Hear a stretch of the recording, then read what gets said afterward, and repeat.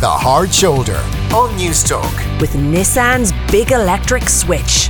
Scrappage is now available on your old car when you switch to a 100% electric Nissan Leaf. Well, is it time, we're asking on The Hard Shoulder, to bring back wolves to Ireland?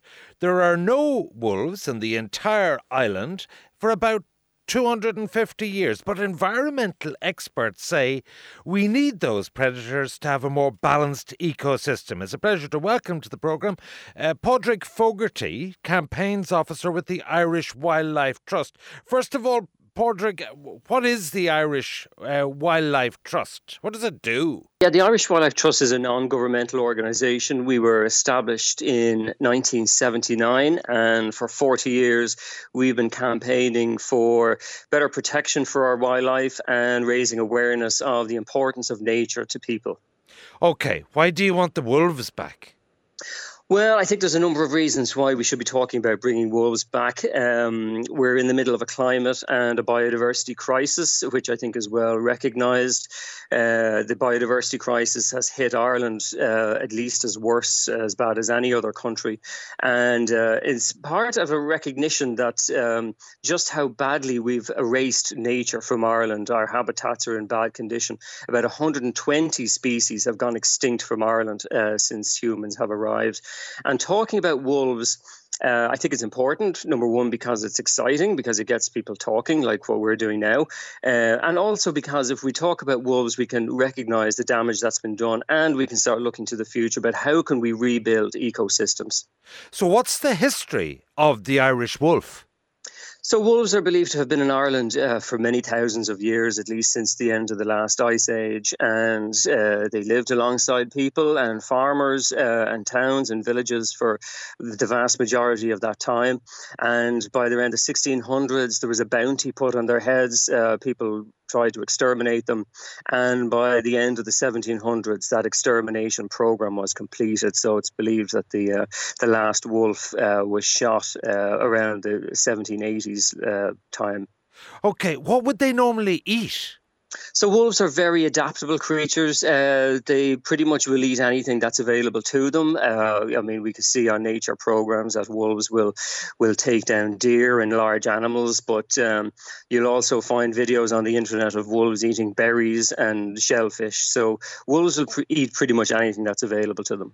You see, Padraic, I like to watch these wildlife documentary programs, and I see these packs of wolves in the snow, and they look to be preying on maybe poor defenceless animals like deers, like maybe sheep or whatever.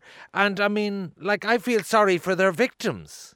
Well, I mean, there's two things there. I mean, deer, for instance, are not defenseless creatures. Fit, healthy deer are perfectly able to defend themselves against wolves and other predators. So wolves tend to act by controlling the deer population, by taking out the old and the sick or maybe the very young. So wolves play a really important role in keeping the balance in a natural ecosystem.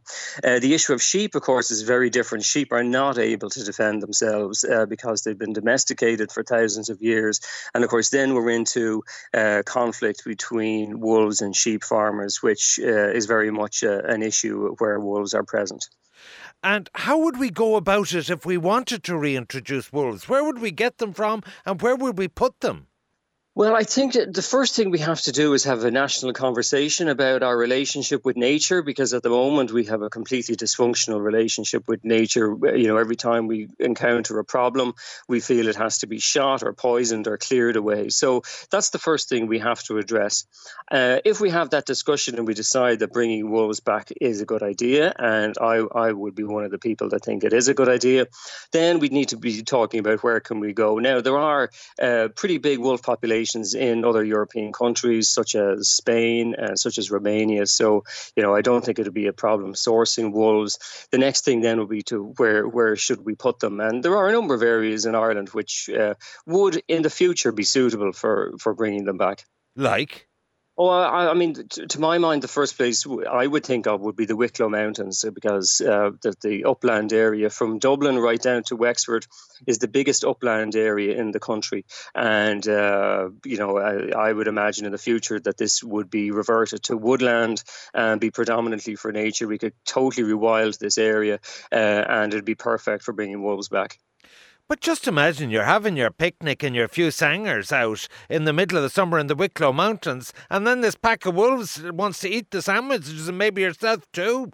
Well, the facts show that wolves are very, very wary of people. And as I said, wolves live in nearly every single European country now, except for Britain and Ireland.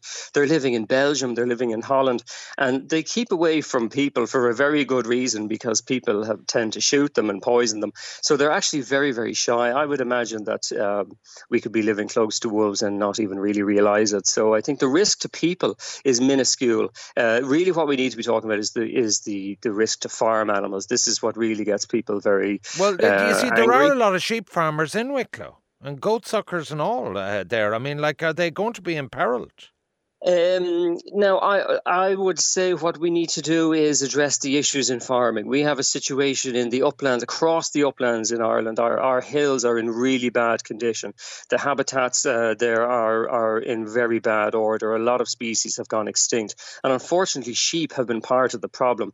So one of the things Wildlife Trust is campaigning for is to replace sheep on the hills. We think it would be much better to have native forests up on the hills instead of sheep.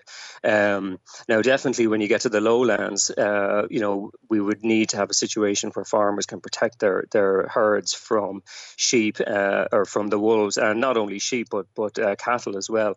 But this is being done. This is being done across Spain and across Portugal and Italy and all the other countries in Western Europe. So definitely we don't have to invent things from scratch. You talk about rewilding. Has there been any other successful projects? Has there been eagles or whatever? How have we got on in introducing extinct species? So we brought golden eagles back to Ireland in the 1990s, and they're still there. They're still up in Donegal. They haven't done too well because the landscape pretty much is just too degraded. One of the big problems with the golden eagles up there is they can't find enough food to eat. We've also brought in white-tailed eagles down around Kerry, and that has been a little bit more successful. And we brought in the red kite, which is another bird of prey. So we have done this before. We have the expertise. It is accepted science to be bringing species back where they have been driven to extinction. So I think we can do it, but we need to do it in a way that also addresses the issues in our landscape, and that includes addressing the problems with farming. And what do you think the public reaction to this will be? Because I remember, was it last August or October, Eamon Ryan came out at this and people thought he'd lost his marbles insofar as that, the sense of a wolf is danger, werewolves, and you hear them howling in packs. I mean, it's not actually a vote winner, is it? Well, I don't know. I think it could be. I think one of the reactions I got around that time, because I did a few interviews around that time, people were telling me, I think he's completely nuts, but I think it's a wonderful idea and I'd love to see it happen. So I think there is something exciting about talking about wild nature. And I do think people, we are so starved of real nature in Ireland that, when you talk about these things, people feel, their hair standing on end and think that it's a positive thing.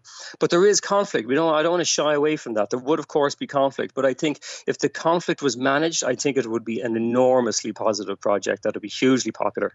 Okay, finally, Padraic, if people want to support you and you're the campaigns officer with the Irish Wildlife Trust, how can they get in touch with you? Do you have a website, a petition page, or what? Yeah, so we're on iwt.ie, we're on Twitter, we're on Facebook, and we talk about rewilding a lot and we interact a lot with people. So by all means, get in touch and join up and get our magazine and participate in our events. All right, my thanks to Padraic Fogarty, who is filling in, of course, for Cara Gustenberg in our Down to Earth, Down to the Wolves. Do text us, 53106.